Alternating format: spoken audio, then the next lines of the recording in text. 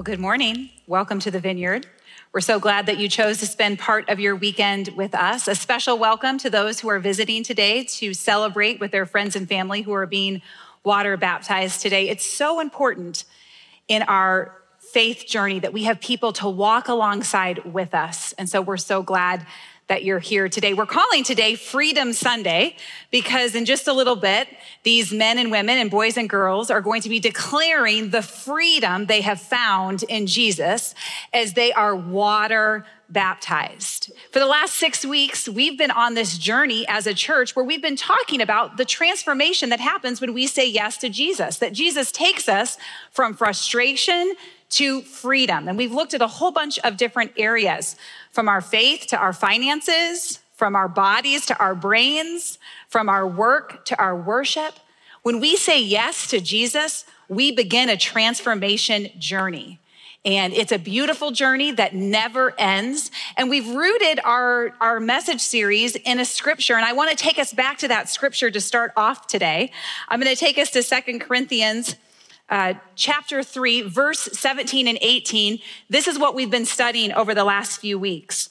Now, the Lord is the Spirit, and where the Spirit of the Lord is, there is freedom. And we all, with unveiled face, beholding the glory of the Lord, are being transformed into the same image from one degree of glory to another. For this comes from the Lord who is the Spirit. Now, that verse is a little bit confusing. And so just as a recap, let's talk again. The who, the what, the when, and the how of this verse. So who brings freedom into our lives? The Spirit brings freedom into our lives. What are we being transformed into in this transformation process? The scripture says we are being transformed into the image of Jesus. We are becoming more and more like Jesus. When is this transformation happening? Well, when we say yes to Jesus, we go from being a sinner to a saint, but the journey of transformation is not over. Here in the text, it says degree by degree. It's a slow journey that we take with Jesus to experience this transformation, but it is active. We are being transformed. And then how does this transformation happen? Again, it happens by beholding the Lord. What does that mean? It means that we can relate to the Lord without barrier, that Jesus has made a way for us to be intimate with our Father. And it's through the work of the Spirit within us that we experience this transformation. Well, today, what we're going to do is we're going to celebrate the journey of transformation in the lives of some of our church friends. And we're going to explore, what does it mean to be baptized? And then we're going to look at a story from the scripture of a person who was transformed and chose to be baptized. But first, I'm going to pray and invite the Holy Spirit to be our teacher today. And so we say, Holy Spirit, we welcome you today to be the teacher. Today is the day that you have made. We want to rejoice and be glad in it. And so we say, come, Holy Spirit, and be in our midst today as we celebrate with these men and women and these boys and girls in Jesus' name. Amen. Well, baptism is a momentous occasion that's filled with much joy and anticipation. And so I thought it would be fun today to start off by watching some of my favorite baptisms ever caught on film. If you would turn your attention to the screen.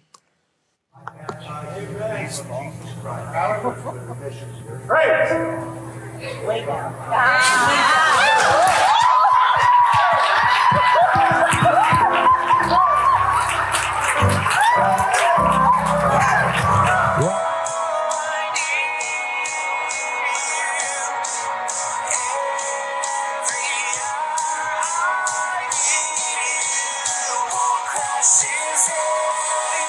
Who have accepted Christ as his Savior and as his Lord, and he will demonstrate his faith in the Lord Jesus Christ by willingly being baptized this morning. He's been waiting on this day a long time. And so, Jordan, upon the profession of your faith in the Lord Jesus Christ, I now baptize you in the name of the Father and of the Son and of the Holy Spirit.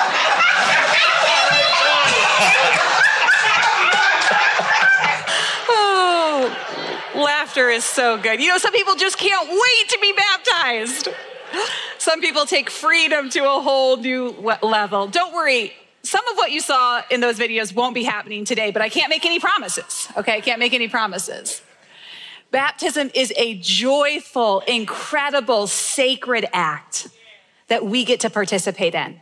And the truth is that when it comes to church history and different churches, there's a lot of different opinions, and there's honestly some confusion and some differences. In some church traditions, they believe that you should baptize babies. Others believe in something called the age of accountability, where you reach a certain age where you need to make that decision. Others only baptize adults. Some churches sprinkle, while other churches fully immerse in the water. If you look at church history, baptism at different times in history was an incredibly dangerous thing to do. You could be ostracized from your family. You could be kicked out of your church. You could be excommunicated. You could even be killed. And so I thought it would be helpful today that we explore what is baptism and what do we here at the Vineyard believe about baptism. And so we're going to start off with a simple definition. What is water baptism? Water baptism is an outward, natural act of a person that announces an inward, supernatural act of the Spirit. What does that mean? Baptism is an outward, natural act. Today, men and women and boys and girls are going to go into this tank and they are going to perform an outward action that expresses an inward, supernatural activity. What is that? You see, baptism, it's not just a ritual. It's not something that we should flippantly decide to do. It's a command from Jesus, and it is a supernatural act of the Spirit. It announces this. So what is that act? We're going to go back to 2 Corinthians. This time, we're going to go to chapter 5, and we're going to look at verse 17, because this is what happens when a person says yes to making Jesus Christ their Lord and Savior. It says this, therefore, if anyone is in Christ, he is a new creation. The old has passed away. Behold, the new has come. What does this mean? It means that when you say yes to Jesus, the old you, the person that is sinful and selfish and fearful and ashamed, that person dies. That person passes away, and you are born again. You are born to new life in Jesus. And so what baptism is this is a grave. This is a watery grave. And what these men and women are doing is they are going into the grave and they are declaring, I have died and I have been risen with Christ. I have been made new. Hence our t-shirts that say we are made new. This is an incredible truth, an incredible reality of coming into relationship with Jesus. So water baptism is an outward natural act, immersing the dead person into a watery grave that announces an inward supernatural act of the Spirit that this person is born again, a believer in Jesus Christ. Well, I want to take us to one more scripture today, and I want to read what happens to us when this supernatural transformation takes place when we say yes to Jesus. Now, I'm going to look at Romans. I'm going to look at what the Apostle Paul is saying here. And he's talking to the Romans because, well, we're in the book of Romans. And he's explaining the gospel to the Romans. And he's in chapter 5, he's explaining this is what Adam did, and this is what Jesus did. Through Adam, we all became sinners. And through Jesus, we are all made righteous. We are all made saints. And then in chapter 6, he's going on to explain, listen, when we say yes to Jesus, our lives should look different. This should lead to transformation. We should not continue sinning anymore. And then in verse 6, or in chapter 6, verse 3, he's going to pick up talking to them about this transformation that has taken place. He says, or have you forgotten that when you were joined with Christ Jesus in baptism, we joined him in his death, for we died and were buried with Christ by baptism. And just as Christ was raised from the dead by the glorious power of the Father, now we also may live new lives. Since we have been united with him in his death, we will also be raised to life as he was. We know that our old sinful selves were crucified with Christ so that sin might lose its power in our lives. We are no longer slaves to sin. For when we died with Christ, we were set free from the power of sin. And since we died with Christ, we know we all will also live with him. I'm going to skip down to verse 11. So you also should consider yourselves to be dead to the power of sin and alive to God through Christ Jesus. Now, this is a huge passage. It's one of those passages that you could go home and you could study for the next week. and pull out the different things that the Apostle Paul is trying to teach us here. Let me just try to quickly summarize what he's saying. When we say yes to Jesus, a lot happens. There is a big transformation. We go from sinners to saints. We go from orphans to sons. What happens when you say yes to Jesus is that you die. It's not a cleanup, it's a crucifixion. You die, and then you are born again into new life with Jesus. And what that means is that sin loses its power in our lives. Now, does that mean that we never sin? No, because we know that the work of transformation is a journey that we go on through the power of the Holy Spirit. But yes, our identity has been shifted and changed. And so what these men and women are doing today as they are baptized is they are announcing, they have a new status. They are saying, I am no longer who I was. I have been made new, and I am a new creation. That is what we are doing.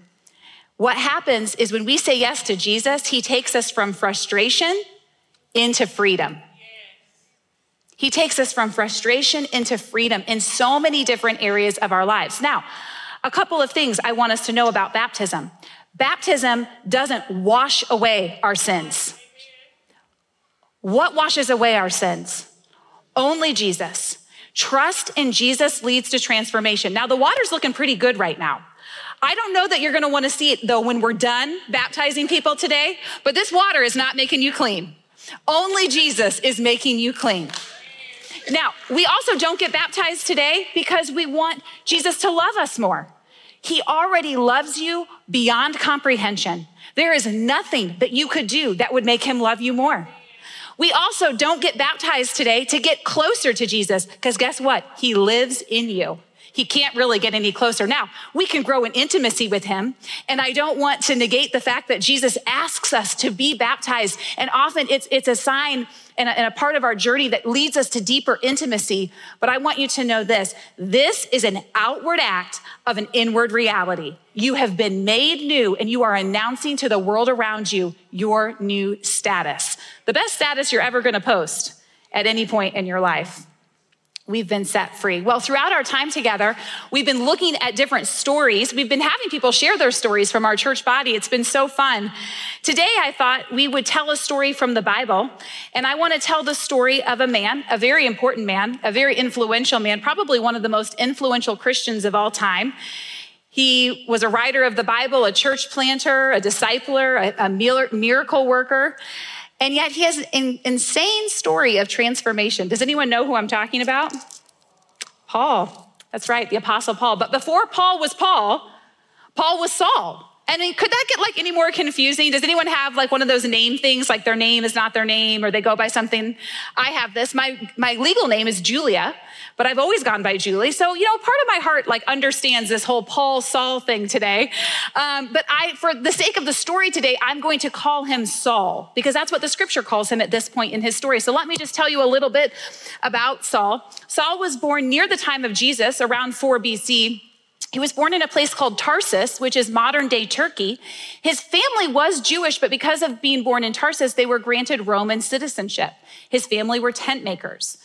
Saul decided to join a religious sect in the Jewish faith called the Pharisees. And there he decided to study the Hebrew scriptures. Paul wanted to do right and he wanted to be right. And he was deeply committed to Jewish law. So deeply committed that he announced that he was the best Pharisee and the best Jew of his generation. I mean, I don't think he was the most humble, but he had a lot of confidence. Okay, so because of his commitment to the Pharisees, this led to his active persecution of the Christian faith. He did not want Jews believing that Jesus was the Messiah because he believed that that was heresy. And so he was deeply committed to destroying the Christian faith. And it is not too far to say that Paul was a terrorist when it came to Christianity.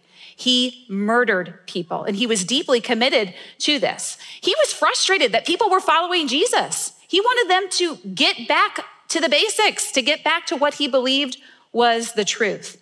Well, in Acts 9, where we're going to be today, Saul is planning a trip to Damascus. And so he writes ahead to the synagogue leaders, and he's working with the synagogues. And he's like, listen, I need a list of all the people who are trying to follow Jesus. And my plan is to arrest them and to take them back to Jerusalem in chains. And so he's written this letter, and now he's about to go on this journey to Damascus when he has an encounter. And that's where we're going to pick up in verse 3. It says this: as he was approaching Damascus on this mission, a light from heaven suddenly shone down around him. He fell to the ground and heard a voice saying to him, Saul, Saul, why are you persecuting me? Who are you, Lord? Saul asked. And the voice replied, I am Jesus, the one you are persecuting. Now get up and go into the city, and you will be told what you must do. Then the men with Saul stood speechless, for they heard the sound of someone's voice but saw no one.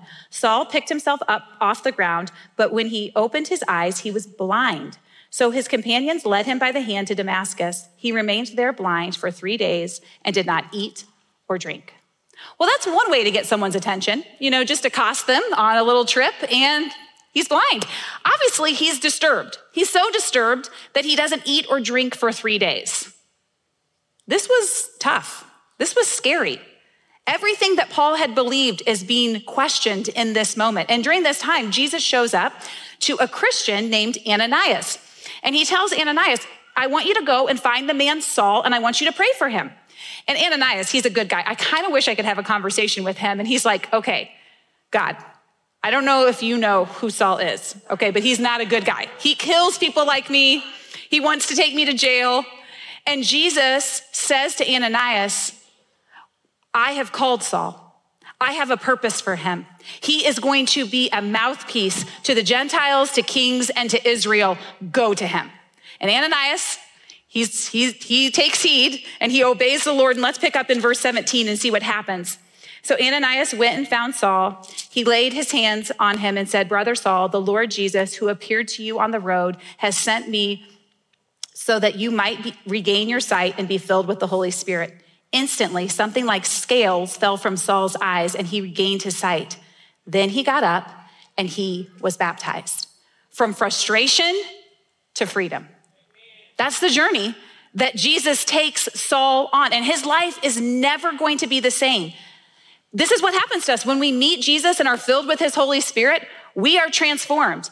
And Saul here, when he gets filled with the Holy Spirit, scales fall from his eyes and he chooses to be baptized. So what God does is God takes Saul, who is a know-it-all, hateful, wants to kill Christians, and turns him into Paul, the writer of the New Testament, a church planter and deep lover of Jesus. Talk about transformation. What Jesus does in Saul's life, he wants to do in your life. He wants to do in every single one of our lives. He wants to take those places where we are broken and bound, and he wants to take us into freedom. You see, the message of the gospel is this. It's one of belonging and being and doing. See, the apostle Paul, he went from belonging to the Pharisees to belonging to the Father. He went from being right because he was, trying to do the right things and keep the law and do all the right things to being made righteous through Jesus. He went from doing things in his own self-effort to doing things filled with the Spirit inside him. This is the message of the gospel, that in Jesus, we can experience transformation, that we can experience freedom in all of these different areas. And what happens is that God's work becomes Paul's work. And there is tons of fruit to this transformation. Now, today we are going to do 2 types of baptism, the 2 types that we read about. We are first going to do water baptism. And again, that is the outward act that explains an inward reality of being born again of the Spirit. The old is gone and the new is here. And here at the Vineyard, we believe that anyone can be baptized who believes in their heart and confesses with their mouth that Jesus Christ is Lord. That is what Scripture says, that we are to be baptized. And each of the participants who are going to be baptized today have gone through a class, or they've had a conversation where they more deeply understand what baptism is all about. We do allow children to be baptized. Often that's a question we get. And those children also go through a class with a parent or loved one where they can better understand. I was baptized as a child, and that was a deeply meaningful experience for me. Oftentimes we also get asked, do we re-baptize people? And this is what we say. Yes, we do re-baptize people. If people have fallen away from the Lord and they are making a fresh commitment and they want to announce to the world that they are fully committed to Jesus as their Lord and Savior, then yes, we will re-baptize them. So there's really 3 reasons that we baptize people. You've never been baptized. 2, you were baptized as a child and you'd like to reaffirm that decision as an adult. Or 3, you have fallen away from the Lord and you want to rededicate your life to him. But we need to talk about another baptism that we read in the scripture, because I think this is a really important baptism and one that we might need to better utilize. Has anyone ever felt like, did my baptism take? Do I need to redo that? Am I really new? Anybody? Yeah, me too. Here's the deal. You have been made new, but you are on a transformation journey, degree by degree. And who is the agent of change and transformation in our lives? Jesus, through his Spirit. Where the Spirit of the Lord is, there is freedom. And so I'm going to use this illustration. I've used this before, but maybe you've not seen this. In my older age, I've become a bird lady. This is a Cardinal, but I am a Cubs fan by marriage, you know.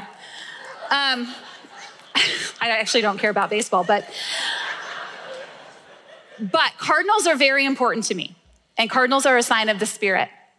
And what happens in our lives is when we say yes to Jesus, the Holy Spirit comes to live inside us, and the scripture says he never leaves. And so the Spirit is never going to leave in your life. But we need to be baptized in the Spirit regularly. To be baptized means to be immersed. We need the Spirit to be immersed in our lives. And what happens is like this snow globe. You guys know snow globes. There's like a winter scene and there's a glass dome, there's water, and there's little flakes inside. And right now, can you see any flakes? Not really. Little on the bird. But where are they? They're in there, right? They're settled at the bottom. And for some of us, the Spirit is settled at the bottom of our lives. And what we need to do today is we need to shake the snow globe, because he's in there. He's in there. And what happens is when we stir the Spirit in our lives, when we say yes to a fresh baptism of the Spirit permeates all these areas of our lives. And we again are filled afresh to be able to do life, to know the reality that we have been made new. So you don't need to get rebaptized. You may need to be baptized in the Spirit again. And we're going to pray specifically for that today. Okay, are you guys ready to celebrate? Yes, I thought so. Okay, this is what we're going to do. If you are able, I'm going to invite you to stand. And we are going to sing a song of worship. And then you guys will sit down and we're going to do some testimonies. And then after the testimonies, it's just going to basically be a party. Okay, so I'm going to pray and invite the Spirit just as we begin worship. But Jesus, I thank you that you're already here. God, I thank you that you're already showing us just how good you are and what you want to do in this moment. And so we just say more, Holy Spirit, more of you. We love to worship and celebrate with these people. May your Spirit flow freely in this place. In Jesus' name, amen.